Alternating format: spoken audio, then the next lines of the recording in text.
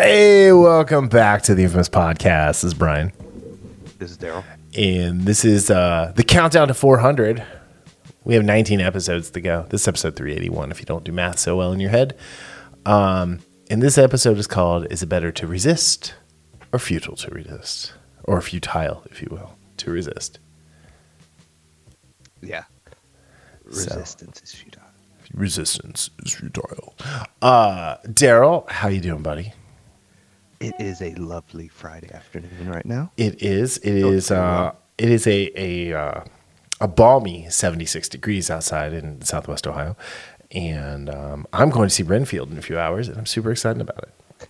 I might try to see that this weekend. Maybe if you see it, we should review it, no matter how bad it is. Yeah. So I read, Jeremy Johns watched it. He said it was like two movies. One movie with Renfield and Dracula was great. Yeah. And then the other half of the movie was with Awkwafina and something to do with her, crooked cops or something. Great. And it was two different movies. Great. So my only reservation about the movie is Awkwafina because she can't act. No, she plays Awkwafina. Yeah. So she is at that stage of her career where she was never anything but herself when she plays them. So, although she was good in Crazy Rich Asians, but again, I think she was just playing herself. So, yeah. But anyway, so we have got Supes and Lolo, The Mandalorian, which is the penultimate episode, Ted Lasso, and then the penultimate episode of Picard, or as I've been calling it all afternoon, Pickard. So I was wondering if you were going to say that. I don't know where it came from. I'm just all of a sudden like, oh, it's Pickard. But anyway, so let's. You want to just hop right in? Let's do this. Let's just hop right into it, as the kids say nowadays. All right. So this will be our shortest review of the episode, and probably the shortest review we've ever done for the show, Superman and Lois, Season 3, Episode 5, Head On. And it was directed by David Ramsey, of all people. Yeah. Although, I will say in his defense. I will say there is no defense for David Ramsey. In his defense, which, by the way, I did see him in a promo for The Flash, which, thank goodness, that thing's over. Talk about being long in the tooth. Right. But just this season in general has not been, other than a couple exceptions, this season for me, and we've talked about it, it's just not fun. It's not. No. So, all right. So just, we'll get it out of the way. Out of 5, I'm not enjoying the seasons. I give it a nice and healthy 2 out of 5. Oh, you went lower than me. I thought you would be higher. I went a 2.10. Yeah, I just, especially after we were talking about it. Oh, great. And here comes my cat. Do not step on the keyboard, please. Just shoo him away. Smack him. It's, I do that. He'll fight you back. No. He'll be like. But it's just, it's like I said, it's not fun at all. It's like this whole storyline, the cancer storyline with, I almost said Leia. Oh, probably because I'm reading Heir to the Empire. Yeah. With Lois, it's just not fun. It doesn't work. It doesn't work. And you said it right away earlier today when we were talking. You said this is the most CW this show has been. Yep. And that's not a good thing. I mean, honestly, the best part of this episode was when Kyle and Chrissy spiced up the dance when they started dancing. Yeah. It's like, okay, that was actually kind of fun. Even though, God, the actress that plays Chrissy, I don't even remember your name. I don't even know who you are. Get a new haircut, please. Please. Oh, gosh, that's bad. That's terrible. Please. But anyway, yeah, so this is all about Mannheim recovering the inverse Superman, or Bizarro, if you will, Superman body. Yeah. And okay, so Lois has got her stuff. Mannheim's kid shows up in Smallville. Actually, the best part of this was Nat and Sam Lane riding the four-wheelers around. So, which he totally let her win. Yeah. Oh, absolutely. So it's just I understand there is a good conversation now. If the Lois storyline was working, that conversation that Clark's has with the other two women would have been great. But again, it's from the start of this whole thing, and I know and I understand we're talking about a man who can fly and gets his energy from the sun and all that stuff. So we have to suspend some disbelief. Right. I'm sorry, based on the technology of Krypton, I'm not suspending disbelief in the sense of that they would not be able to do something for Lois. Right. That his mother, I'm sorry, that just doesn't make sense. And the fact that they didn't even show that scene, right? Yeah. That's the problem, is that scene was done in dialogue. Did Superman even go and ask? Yeah. It's almost... Did he get sidetracked and he was like, hey, sorry. Yeah, it's almost like they filmed the scene, the first, when she has it, and then they're like, shit, we didn't write anything about, the Fortress of Solitude. Yeah. Let's just throw a line in there real quick. Yeah.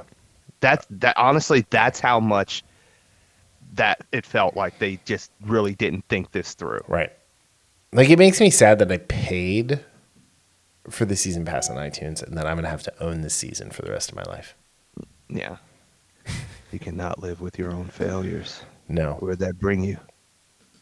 No, not even a little bit. Poor me. Woe is me.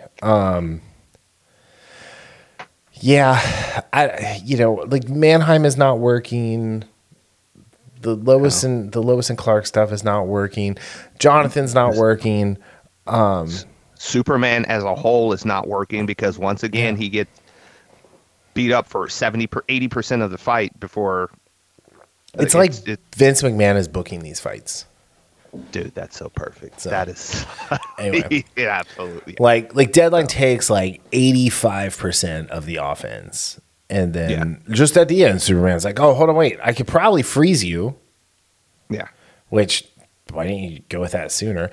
And then two, like you said earlier, he just lets the transfer go. He visioned that shit to death. Yeah, just like he did his blood sample, blood sample earlier. Right. How difficult would that have been? So this is okay. So the last season, like every episode was written by a team, and this season it is all individuals, other than the first episode, which was the best. I lied. No, that was not the best episode of the season. But yeah, and here's the thing: is this episode could have worked if it didn't have any of the other characters other than Clark and the two cancer ladies and Lois and Mannheim. Right? And you have a whole episode of Clark exploring the vulnerability he has right now and feels towards Lois without being cucked out to some third-rate villain. And then Lois getting to where she is at the end of the episode where she finally understands she has to take it easy. Yes. And and you said that too, that he has been put in the back seat of his own show. Yep. This is Lois and Superman, the further adventures at Chemo. Yes. So, and I mean, this is obviously a very personal story to someone in this writer's room. It's very obvious, just like when we talk about Ted Lasso later, like what's happening on Ted Lasso is very much apropos to what Jason Sudeikis was going through at that point in history. And you have to be really careful about that. You have to be very careful about that because if you can lose yourself in your own tale and the characters get just thrown into it in the sense of not feeling organic, not feeling like the show that it's supposed to be. Right. And like none of this is what I feel right now. None of this is This is what I feel right now. Oh, and finally Candace is leaving and she's going to Topeka, which is great. Like maybe Jonathan will start to be an interesting character now. The whole Jonathan being a firefighter might be more interesting. Who knows? But we'll see. I mean, like maybe the more time we get Kyle on screen, the better. Yeah. Oh, all right. Let's move on. So the Boralorian. I'm sorry, I fell asleep. What? The Boralorian. Okay, so I have seen so many people talking about this episode of The Mandalorian and how it's the best episode. It's so great. There's a bunch of action in it, yes, which is like not common for this season. And it looks good. It does look very good. But so we'll just do the rankings for this one first too, because like out of 5 wasted deaths, I give it a 2.25. 2.25. Yeah. All right, I'm changing my score. So I had a 2.91, and I am going to go down to a 2.45. All right, so at the end of this, with Paz Vizsla just offering himself up as sacrifice, he's like, I volunteer as tribute. He holds his 3 fingers up, and he's like, I'm just going to leave my son alone in this world, right? And especially because he told her to go, and he shut the blast door. All he had to do was step on the other side and shut the blast door. Like, that's it. This is the character that people gravitated to in the first season when we first met him. Mm-hmm. Like, to get that action figure was super hard. To get the original one, the first edition one, right? Absolutely, yeah. Like, I got one. Actually, I got 2. Anyway, but yes, this was a waste of a character, and then the fact that his death to the Praetorian Guards happened in front of no one. There is no retribution for him. The other Boralorians are not going to know what happened. They're just going to assume. Mm-hmm. Plain and simple. Like, this was... You know what would have been better is if they all would have been there, fighting the the Death Troopers. Yeah. And they're getting the upper hand, and then those Praetorians come out and start killing Mandalorians, and that's when, they do the retreat, and he's like, go, and then Bo-Katan sees him killed, right, by those Praetorians, yeah, and she just watches them walk away from his dead body, yeah, and that's when she leaves, yeah, yes, something like from that behind the blast would door, have been if you wanted to do that, yes, right. Yeah, that would have been so much more effective. Yeah. I think Rick Famuyiwa Fama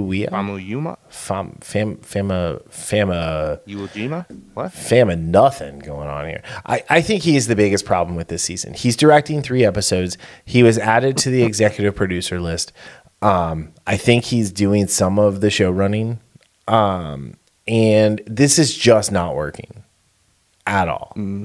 The fact that Jon Favreau did not direct an episode, I have a huge problem with this season. I don't care how busy he is. This is like his baby, allegedly. I have zero faith in the Dave Filoni movie, let alone Ahsoka at this point, because Dave Filoni has been a co-writer now on 2 episodes. Yeah. I'm getting very concerned. The fact that this is no longer a story about Din Djarin and Grogu. I watched a video earlier. Their story is done. Their story is over. It ended when Grogu went off to Luke, and then Disney was like, "Oh wait, we have to sell toys, and we have to like." Grogu is Bart Simpson. In what way? He's never going to age. He is always going to be a 4th grade boy. Yeah, absolutely he is. Yeah, he's going to be like this forever. We are never like because everyone's like, oh well, in the Rey movie, Grogu will be there with her to make the Jedi, and he'll be like 55 or whatever, or what? No, he'll be like 90. Maybe his vocal cords will have come in. No, fuck you. No, he's like Bumblebee. He got his vocal cords. Yeah, that's what he never grew them. Yeah, but the vocal cords are weak with this one. Mm-hmm. Yeah. Anyway, as much as again, don't get me wrong, I really, really, really like those 2 episodes of The Mandalorian. Episodes 3.1 and 3.2 in Book of Boba Fett. They were some of the best episodes of the show. Yes, if they would have either one, not done those episodes, or two, done the episodes and then had Din come back, but not come back with Grogu. Right. And look, if you wanted Grogu to come back maybe at the end of this season or something that leads into something else, like into because they're supposed to say this story might end with the Dave Filoni movie. Right. Imagine how much better that would be if at the end of this season you didn't see him all season, and then Grogu comes back. And he's a little more grown. He can talk, you know, like, yes. So, like, here's the thing. And I'm calling this right now because I'm apparently psychic because of what we'll talk about with Ted Lasso after this. But they're going to kill Din Djarin in the next episode. They are. I'm telling you. They're going to kill him because he's off doing his other thing. You know, he was already not happy with this. He's going to go out saving the IG-12 version of Grogu, which, great. That's another fucking toy. Oh, my gosh. Yes. No. Yeah, come on. And the little stupid Babu Frick thing. Oh, bad baby. Oh, bad baby. Gonna kill me, bad baby. Shut up. This. If you think this episode was great, awesome, I'm happy for you. I'm glad you could enjoy it. I just did. And again, the pirates and the armorer is definitely working with Gideon. The pirates. No. The armorer. Gideon's helmet is exact. Oh, sorry. The armorer is definitely working with Gideon. They have the same helmet. Oh, okay. I see what you mean. Yeah. Right? They're all a part of whatever Darth Maul's Death Watch, or not Death Watch, whatever Maul Watch was. Yeah, with what was his name? The Vizsla guy that went Pre-Vizsla. Pre-Vizsla. Yeah. He was Death Watch. Because that's Yeah. But like it was just funny that helmet that was the first thing I thought about when I saw Gideon's helmet. Is him. But I see actually where you're coming from. Because as this is, like you said, this is not his show. No. This is not the Mandalorian. Well, it's the Mandalorian show. It's just not Din Djarin. No. Or Grogu. No, it's the Bo-Katan show now. And the Starship U, whatever you want to call it, is complete. And as I've said before, I almost. No, not almost. I wish this was just Obi-Wan Kenobi bad. Yeah. And that would be better. But when this is this episode, they had everything laid out for them. Yeah. They had getting all these Mandalorians to Mandalore. They had, Warlock from Top Gun Maverick, and the Mandalorians that were there. Right. They had some great action set pieces. The return of Moff Gideon in the flesh. The Praetorian Guards, all of this stuff should have been a banger of an episode. Yep. Just that everybody, like not every, but most people would be like, that episode kicked ass because of all of this stuff. And it's just not. I told you at the end of the episode when the Praetorians walk off after killing Paz Vizsla, I said out loud, nobody's here to hear me. I just said, this did not hit me in the way they were expecting it to hit me. It just did. Right. Because I'm apathetic towards it, which is that's far worse than disliking it with the white heart burning passion. Right. I mean, the visuals of that fight were cool. And then when he went like Super Cena and was like taking them out with like choke slams and body shoulders and just a body check, he threw the one guy who had a jetpack, over the ledge. But those pirates, right? How are those pirates? They might be very well working with Gideon too, right? But how did they not see the Empire was like setting up shop? Yeah, I know. And then the Shadow Council. Okay, so like that was not Hux from the sequel series. That's his dad. Yes, which is played by his brother. Which is played by Brian Glover. So which is funny. That's hilarious. Not Donald Glover. Brian Gleason. Donald Gleason. Yeah. But like, we get Captain Pellaeon who was in Rebels, and then you've got Gus Fring in there like, well, I mean, Thrawn's not showing up, so I guess I'm gonna have to be in charge here. Like, I'm gonna sell my chicken and my blue meth. And it's just like, ugh. And as much as I love Giancarlo, dude just overacted that scene. It's like, you were cheesy as fuck, dude. Cheesy AF. Yeah, just back it off. Just be menacing like you were. Yeah. Like he's a caricature. Then he's like, I need 3 Praetorian guards. Okay. Like I don't see why that was an issue with any of them. So, but I don't. The fact that they wasted an entire episode with Lizzo, and the majority of an episode with that dude who was the spy, who somehow that dude talked to a probe droid. Yeah, it's a she, by the way. Whatever, it's a dude. Anyway, it's just like, it's so dumb. Yeah, a probe droid happens. An Imperial probe droid. Yeah. Okay. Again, it's okay to suspend disbelief, but you have to follow your own rules of the world you build. You can't just break those rules for convenience.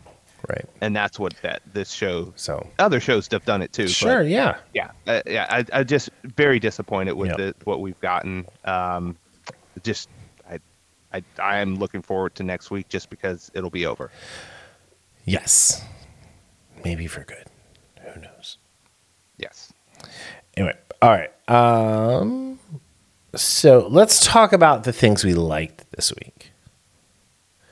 Yes. So Ted Lasso, episode 5. We're about halfway through this season. I think this is 12 episodes this year. Let me double check. Yeah, I'm not sure. I think so. It is 12. Yes. Good. So this was episode Signs, directed by Matt Lipsey. Oh wait, hold on. Let me get it right. Yeah, directed by Matt Lipsey and written by Jamie Lee. I don't know who either of those people are. So out of 5, So Long Zava, We Hardly Knew Yez. What do you give this one? I give this a 3.5 out of 5. Oh, you went higher than me. Oops. So I went 3.35. I like this episode, but I also am a seer, as we talked about before. Yeah. I am psychic. I have called every shot this show has taken this season before it happened. Yeah. And I told you this. It's not from a bad standpoint. No. There were some other obviously predictable things that were going to happen in this episode, or just in general. But I originally had 3.25, but I love Ted's speech to the team at the end so much. Right. I mean, that really, we were talking earlier about, something hitting. That really hit me. Yeah. Just from a standpoint of just growth of a person, and I don't mean in the show, but just in general, and believing in yourself, believing in a cause or something. It was just great. And believe. Yeah, and he did, and Jason Sudeikis did such a great job there, and because we're so used to Ted Lasso, Ted being, just this goofy sort of guy. Yeah, but just go with it. Yeah. Yeah, but when he gets serious, and not in a comically serious way like he was, not the lead tasso. Yeah, or with Jamie, like it's practice. Yeah. But this was like a heartfelt. That's what got it to that 3.5. Yeah. I love that scene. It was great. My favorite scene was when Ted gets the text, and obviously you knew that Henry, right? That's his kid. Henry was the bully. Right. That's the thing. That's what I was. Yeah, that's the. It was based on as a parent, based on those messages that she sent. It's like, Henry did the bad thing. But Coach Beard, we can be on the next flight with the stopover in Paris and be in Oklahoma by noon or Kansas by noon, and his house can be burned down by 12:30. And then Roy Kent, oh my God, what a psychopath! Dude. What you do? What you do is you break into their house at 4 a.m., which everybody knows is statistically the time when you're least prepared. And you stand over them while they're sleeping with a rope drenched in red paint, and you start beating them. When they're screaming to beg you stop, you just laugh. You stop and you laugh for as long as you can, as loud as you can. And then you start beating them again. Because they think they're in their own blood. I was like, oh my God. And when Trent Krim dropped his coffee cup. Oh, I mean, so that's the type of thing that we expect from the show, right? Yes. Rebecca That was yelling at beautiful. Ted, I thought was a really nice dynamic change to their relationship. And then when they passed in the hall and he's like, hey, Rebecca, and she's like, hey, coach. And they stopped and they're like, oh, wait, hold on. Like we need to, let's chat this out real quick. I thought that was really, really interesting and a nice change for them. And I liked Jamie in this episode with his response to Zava leaving, and he was like, let's go get him. Even when he was like, let's go get him, and Zava's like, Jamie Tart is right, and then repeated what Jamie said and took credit for it. Like, I'm not gonna miss the Zava character. I think Zava did the job to get Jamie to the next level, or to wake Jamie up, right? From a story standpoint. Yes, I agree. I wasn't sure how I would like my thoughts when they brought Zava is. I was worried it was going to really mess up, not the dynamic of the team, but the dynamic of the show for a bit. I did like how they used him though, and it lit a fire under Jamie's ass that he needed. And I love that where he looks at passes Roy and says 4 a.m. tomorrow. Like, bet your ass. You're goddamn right. Yeah. So, but yeah, I like when Zava makes that speech to Jamie. I'm like, oh, he's done. He's not coming back to the game. That was the other one. Yeah. Yep. And I mean, like, honestly, I think it'll be good, and in the fact that they'll be able to do it on their own, if that's the case.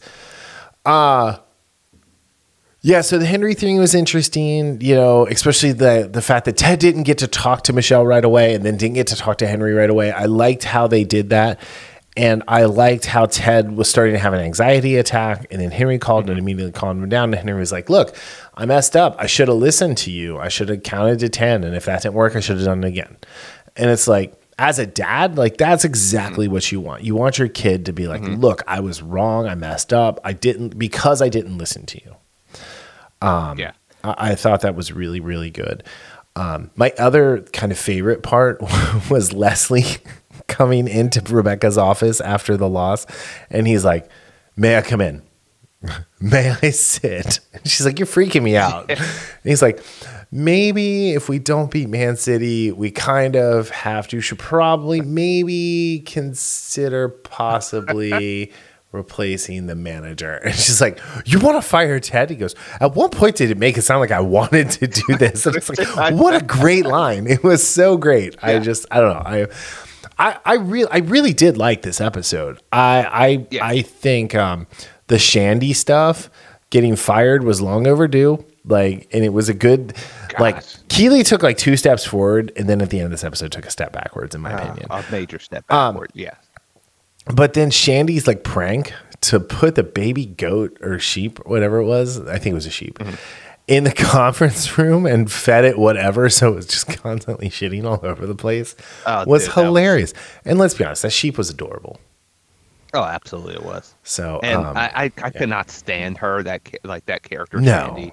But that was the point. She reminded me, yes, oh, absolutely. She reminded me of some of the characters, some of the supporting characters that we've seen in the, I don't think you've seen You. No, I have not seen You. But some of the characters where it's like, please, I hope this guy kills that person. Yeah. That's the type of character she was. And you're right. She was absolutely there for that reason. I'm not a fan of I'm not sure what they're trying to do with Keeley. Because in the beginning of this season, she was recognizing the change in Jamie, even though she was telling Shandy, like, he's a self-centered narcissist, but as she's saying it, she's realizing this is not the same Jamie. Right. And then, she meets Jack, which, again, and then this whole situation with Jack is just, it's bad. Again, it's just bad. It is there for Emmy consideration. Yeah. Yeah. That's it. It is there because they have rules. They have rules around quote unquote diversity. Yeah. It is not there for the growth or the advancement of the character. It's just not. And just the synopsis, right? It talks about it says that they got drunk and had sex. I don't think they were drunk. No, they were drunk. Were they? Okay. They were drinking a whole. They were okay, because it seemed to happen really fast. There wasn't like a real sense of how long they'd been drinking. Yeah, that's the thing, because it cuts away, because they start drinking, then it cuts away. You're not sure how long it's been, but like, I mean, it's when shows do this where you see an event take place in between like one scene, a scene gets broken up, you automatically assume all that time is taking place. But that's not necessarily always the case, because I've been fooled by that. I was like, oh, all this time took place, and then you get back and you realize, let's be honest, Juno's temples were on display the entire episode, so she was enticing Jack the entire time. Oh my gosh, I thought when we were watching it, I was like, I mean, does she want to show more of her boobs? Like, it was just like that's not what you wear to work. No, and that's not typically how they dress her either. You know? No, that's not. It's not. But this Jack character, I'm not really super interested in. Like, I don't know. It's this whole thing where you can't have platonic relationships on TV anymore. I've had a problem with that for a long time. Because I almost thought they were going to have this happen with her and Rebecca before the psychic and, whatever. Yeah. But it's, I don't know. Well, again, you've watched Mythic Quest, and I told you, like, the biggest thing, like in their Bible, they said the two main characters could never ever get together. Ian and Poppy are never going to get together, which is great because they want to they want to show that, hey, these two people can be friends. Yeah. It doesn't always have to lead to sex or romance or heartbreak or any of that stuff. Yeah, and they don't even really do the will they, won't they on there at all. It's what it is when is Ian going to realize Poppy is his best friend? And when is Poppy going to realize Ian is her only friend? Yeah, right? Yeah. But, and then the Zava thing, he leaves and he doesn't come back because he talks about how he loves his wife and every woman is a blur. And that was actually really like sweet. I really like that. I really did like that as well. Cause here he is, he's this big like alpha soccer player guy. And as alpha as a soccer player can be, right? But he's an alpha soccer player guy. And he's like, I love my wife. My wife is the only woman I see every blah, blah, blah, I don't know the actor's name, but I really like how he played that scene because Zava is this larger than life guy. And he plays that larger than he played it in this episode. Right. But when they say that, he's like so down to earth when he says it. Right. Yeah. And it's so matter really of fact. Nice. Yep. Yeah. I really like that scene as well. This whole season was really well written, or not. Sorry. This whole episode was really well written. Right. And then just to close out, you were right about this episode being Nate's redemption arc. Oh yeah, with I did, because this it is purposely done, which is fine. It reminded us that despite some of his misgivings and some of the things he's done and said, this is still Nate. That the guy who is lacking in confidence, despite having the skill set, he just doesn't he lacks that. And just seeing that with him in the model, and then her saying, oh, I have to take care of a sick friend, and then just leaving him in the lurch. I know. And him saying how important this restaurant is to him and his life. And Jade finally cracking and showing that she's not just an NPC or whatever you want to call it, mannequin, and she actually has a personality.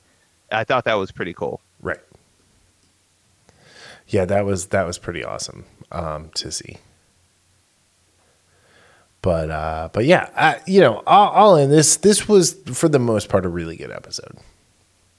Yeah, I'm glad it's back on track. I'm still a little bit concerned with what they're trying to do with Keeley. Yeah. Every time we watch it and Jamie says her name, we repeat it. Keeley. Right, you have to. I mean, it's the way to go. Yeah, this is the way. This is. That's when it was good. That show was good. When they used to say that. It's not the way. What they've been doing. No. But yeah. All right. So let's close out on probably one of my favorite things I've watched in quite a while. Holy crap. All right. Wow. So Picard, season 3, episode 9, the penultimate episode to the series. And so much needs to happen. So much needs to happen. You know, I almost think we should go see this in the theater next week. There's no place. Where? Is it not in theaters around here? No, it was in 10 cities, and we're not one of them. Because I would absolutely have gone to see it. Stupid Picard. Yeah, I absolutely would have seen this, because they would have shown last week's episode, and then the finale on Wednesday. But it was in 10 cities like Dallas, L.A., Chicago, New York. Why? Why do they put things in those cities? One, nobody lives there anymore. They're all fleeing for Florida. Two, those people don't actually like movies. They are trying to be in movies. Right. Some of the other places, people are probably not going because they don't want to get shot in the theaters. Right. Anyway, they're going strapped and Kevlar to the nines. Do you think they make Kevlar Starfleet costumes to cosplay? Anyway, all right. So out of 5, it was the Borg all alongs. And you can sing that to the It Was Agatha All Along theme if you're like. I was doing that for Daryl earlier. I will not do it for you all. What do you give it? I give it a 4.5 out of 5. 4.5? That's it? Wow. Look at me being the optimistic one for a change. Okay. Okay, Owen Wilson. Wow. Wow. That was great. I went 4.75. That is super high praise. I don't think I've given anything 4.75 in years. So, I mean, this was an show, episode. Man. This was on par with the Locutus cliffhanger stuff. Yes. So Terry Matalis, who directed, and Sean Tretta and Kylie Rossiter, like, claps to you. Like, this was really, really good. So the subtitle to this episode is "Holy shit, I'm never using transporter tech ever," which is true. Like, who would have thought to hide Borg DNA in the transporter matrix so that it would affect everybody? And then what a great little dig at millennials that it only works if your cortex, your cerebral cortex thing in the front or whatever hasn't solidified. Yeah. And you're still susceptible to brainwash. Antifa. Yes. Oh, excuse me. Colleges and universities. Exactly, right. This is the future equivalent of shaving half your head, putting a bunch of piercings in your face, and coming home and telling your captain you hate them. Yes. All of here's the thing though, is if Starfleet really wants to stop these young kids, they just have to send messages back and forth in cursive, because they won't be able to read it. And they have to take the automatic feature out of the transmission of the starships and make it a manual. And then they can't fly anywhere. I mean, I just solved the problem. I saved them from the war. You're welcome. And Geordi is pretty old to have 2 kids under 25. Just saying. Yeah, I was thinking his other kid was I could get Cindy being under 25. Mm-hmm. But the other one, I thought she was going to be 28, 30 or something like that. No. So, yeah. And, before we get too deep into it, RIP Captain Shaw, Todd Stashwick, you will be missed in the finale, my friend. So this is how you do a sacrifice. Yes. Because I was when he got shot, I'm like, no, No, he can make it. Yes, it's right in his middle of his chest. He can still make it. That's what I'm saying. I was like, okay, get him, Seven. Come on, get him out of here. Oh, he's dead. Transport him. But anyway, no. But in all seriousness, like this was a great death scene. Like Shaw is a character who I've liked all season for the most part, right? Yes. But like to see him fighting and like doing what a captain does and protect his crew. Yeah. Like it was just his story arc this season was so interesting and so good. And like as he dies, he's like, the ship is yours. 7 of 9.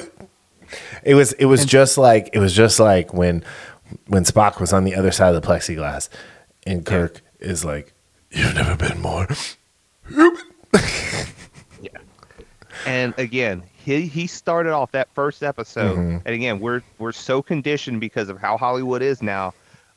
We thought he was just going to be. I was like, oh, he's going to be a caricature that you're going to hate. I mean, straight white male. That's what they do to them. Straight white male. So I thought for sure they were going to do that to him. Yep. But they didn't, and I was very happy when I realized they didn't. Right. And again, I was very sad to see him die. I was very, very I was very distraught. I was distraught for sure. Yeah. I was nearly inconsolable. I was nobody that was here. I was whelmed. To my cat who looked at me like, you're crazy. Just give me food. I mean, he looks at you like that every time. Yes. You're crazy. Give me food. Right. So there was that.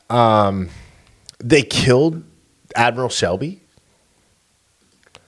Which if you remember, so Shelby was the lieutenant commander on Enterprise D in like the second season. Or maybe it was after Locutus. It was actually she was the Borg expert. Yeah. She was working with Riker and everything. Yeah, that's right. And the fact that she got was kind of like chef's kiss, like circular, like the Borg took her out. And again, I love what they said when they said it's Shelby when they were talking about this new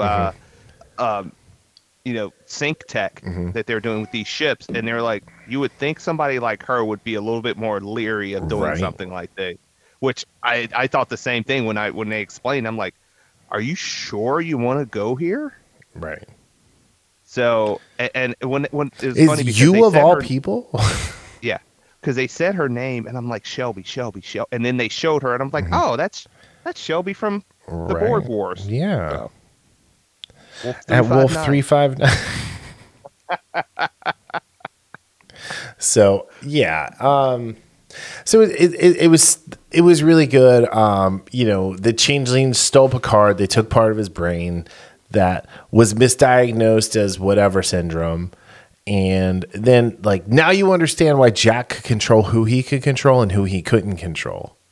Yes. So he is like so. It makes so much more sense. If you ever read Rising Stars, the J. Michael Straczynski comic book from the early 2000s. He is like Stephanie Moss in the character, who her villain name is Critical Moss. And she was a control center for all the other specials. So she could communicate with them over long distances, and she could control them once she got strong enough. Really? And so she could make them do things they didn't want to do and like fight as one, things like that. And that is who Jack is. He is that critical control center for the Borg. Now, he meets the Borg Queen, and you were saying it was Alice Krige, right? Well, that's what I read, that it was her. It's because it did not sound like it didn't. Her voice, right. Girardi's voice. But also, Alice Krige's Borg Queen got melted in the First Contact. Yeah, you said. Like when they unleashed the thing that killed all the biological parts of the Borg and like melted half of Data's face and arm off that they had replaced with like human skin that he could feel. Like she died. Like I think it would be more interesting because you told me Alison Pill became the Borg Queen in the past. Yeah. Like it would be much more interesting to have an out of time Alison Pill Borg Queen. Yeah. So I just again for the circular nature of storytelling. So it does say it was her voice. Alison Krige. So, but maybe it could very easily be like Alison Pill's face and body. they just dubbed someone else's voice in there. But yeah, it was really, really, really, really interesting. I loved the way they did. Yeah. Yeah, this was really interesting. This was a really interesting way to go out, because it's like, okay, how are they going to get from where they were last week to where they are this week? And the fact that it kicked off with Deanna opening the door, shutting it immediately, jumping out of Jack's brain and being like, wait here. I gotta go. Yeah, I gotta go. Hold on. I will tell you everything in just a second. But the thing. I got to use the restroom, I think. And again, New Trek, one of the biggest issues with New Trek is it's all about emotions and how you feel. And, whatever your emotions tell you, that's what the first thing you say that's on your mind. Despite being an officer of a federation, right? The lack of self-control of these people in these scenes, like from Discovery, even Strange New Worlds has that issue. Yeah. What I liked about this is, what did Troy say? She's like, look, right now we have a situation. And telling Picard, look, this is now not just about your son. Right. This is about everybody. And yes, Picard, because it's his son, he has that initial reaction, which is fine, because again, that's a personal thing to him. But he also understands that, damn it, she's right, and we have to, because he has the two guards waiting at the door for Jack after he talks to him. Yeah. That the way this show has been written, for the most part, and this season, I should say, not this show, but this season of this show has done a good job of reminding people what true Starfleet officers, right, how they should behave. They just behave military like in general, right? Yeah, in general. Well, I won't even say military or Starfleet. Adults, how adults should behave. Yes, you might have a visceral reaction to something, but if you're in a professional situation, or even a situation where you don't act on emotion, yes, you have that emotional reaction, but you use your logic, you use your, may I say, maturity to talk through the situation, right, and not lash out, right. So that's the other thing I liked, how this episode showed that. So he's not Will from Stranger Things after all, and it was not the upside down that he was seeing. So yes. No, it was really good. And then the end. Seeing the Enterprise D was just such a satisfying thing. And when they're like, whoa, wait, how? And Geordi's like, the Prime Directive, yo. We couldn't just leave this there. And I like how he said he's been doing this for the last, slowly putting it back together for the last 20 years. Yeah. So it's missing pieces. It doesn't have a full hull. Like, I'm not quite sure how it's going to handle to a 30-year later Borg cube and an entire fleet. But you know what it reminded me of, because they were like, they had to go something analog. Oh yeah. BSG. Yeah. That's why the Mark II Vipers were so good against the Cylons, and the Mark 7s not so much. I thought that was the first thing I thought about, where everything synced up. Oh, it's just like in Battlestar Galactica. Yeah, just like. Weird, odd, strange even. Stranger? No, that Stranger Things even. No, it was. This was just such a satisfying episode. Yeah. I'm absolutely going to go back and rewatch this weekend, because it was. There were so many moments where, and again, I'm actually going to wait to rewatch it, and when after next week's comes out, I'm going to wait a few days. No, I'm going to wait a few days, and I'm going to watch all 10 of them. Oh, okay. like dot dot dot dot dot dot. Yeah, and this is the thing. Star Trek has always been about being like, the best of Trek is always being smart, and we can't talk about this enough. How we the hiding the code, because again, what a transporter does is it disassembles you. It remembers your code, and then it puts you back together. So what they were doing when they were putting these these people back together, they were just sliding that that board code in to their DNA, which is that. I mean, that is brilliant. Just slowly, just like, here you go. You get some board code. You get some board code. You get some board code. And then they're on the bridge. I love the scene where they're on the bridge and Wrecker's like, did I get bigger or did this get smaller? Which is really funny. And then Worf is like, I like the tactical at the other one and the blah blah. And they're like, dude, shut up. Just shut up. Like, don't be that guy. Yeah. And then Picard says that 6-letter word. Mm-hmm. And again, he says that 6-letter word. Shut up, Wesley. The first season, and I'm just talking about the first season, it just felt like Patrick Stewart had lost it. Not for just, it felt like. If you go back and listen to my review of it, I specifically say that his best days of acting are behind him. And I still believe that. I do not believe he is better at this than even in this stuff. Like, I found the, Ed Spellner, I feel like carried a lot of this season. I think Gates McFadden carried a lot of the season. Mm-hmm.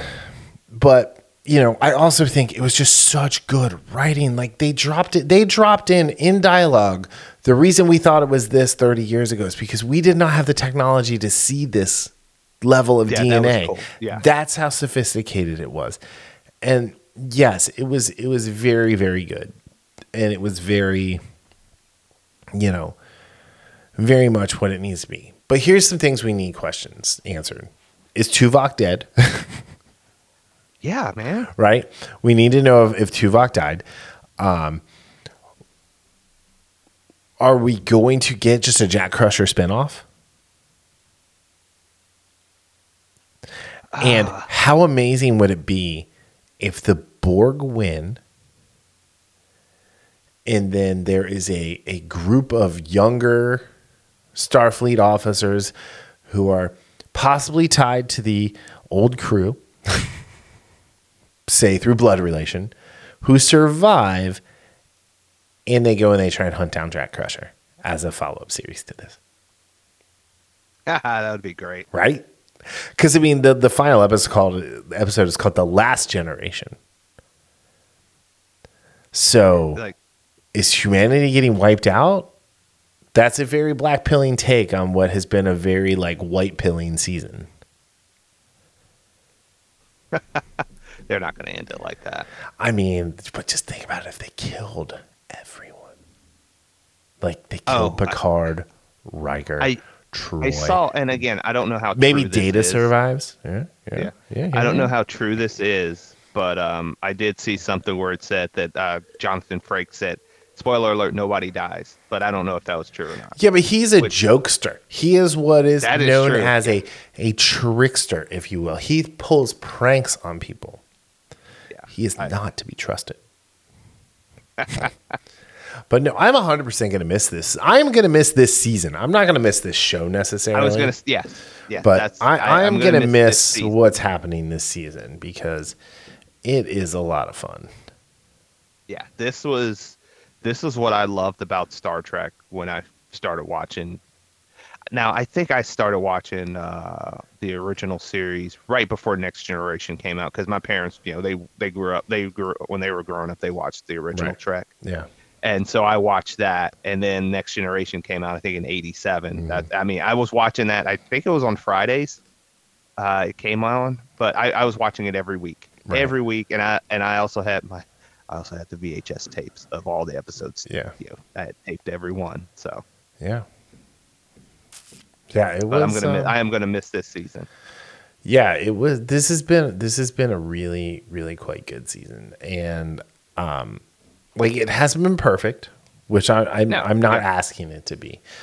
I just asking it to be Star Trek. Yes, that's all. That's what I'm asking. Which is what we've gotten. So yeah, and it's done its job. It's made Star Trek great again. Oh, I wouldn't go that far. Let's. Now, one season cannot make up for all the other mistakes they've made over these past 6-7 years of Star Trek. It just can't. It just can't. But it puts me in mind of it actually makes me want to watch The Next Generation. Oh. And I actually started watching it, seeing Patrick Stewart in his, in all his, glory as Jean-Luc Picard. Jean-Luc Picard. So, but yeah, I cannot wait to see next week to see what they give us for the finale. Yeah, I think it will hopefully be something special. We will see. Special and satisfying for these characters of this season. Right. Yeah, so I don't know. We'll see how it goes. We will 100% see where it goes, how it goes. It should be interesting at the very least. Maybe they shat the bed. Who even knows? Yeah. Let's hope not. Let's not go there. Yeah, let's you're you know what? Let's not trip and fall on that last back half of that that back quarter race, back quarter mile. Right. So right, we are there. Let's get it. Let's make it happen. But yeah, so I don't know. Yeah, I can't wait. Yeah, that's all I can just keep on gushing about how well this episode was. But I've said enough, and now it's just gonna feel like babbling. Right. I mean, like, let's be honest, most of what you say feels like babbling. So, well, I learned it from watching you. So. I mean, I would hope so. I mean, I've been trying to teach you. So, I mean, come on now. So, anyway, all right. On that note, is there anything else you want to add? Nope. I'm actually really looking forward to something, and maybe we'll get a good Supes and Lolo next week. Let's hope so. This is a little different. This is just, I don't even smile when I turn it on now. Right. So. Yeah, it's just saddening. So saddening. Anyway, all right. Well, cool. Well, on that note, we will talk to you all next week. Have a good one. Hopefully, we'll be talking about Renfield next week on top of all of these shows. Maybe not Supes and Lolo if it's this bad again. I would hate to see it happen, but actually, I do have one last thing. If you did not watch last week's Succession, go watch it immediately. Like, even if you haven't watched anything else, it is a masterclass in dramatic acting. It is amazing. And it is my favorite show on HBO. Hands down. I love it so much. And I will miss it. And if Daryl watched it, we would review it. But Daryl does not watch it, so we do not review it. And I don't do solo reviews because I just ramble. So, anyway. All right. On that note, we'll see you all next week. Have a good one. See ya.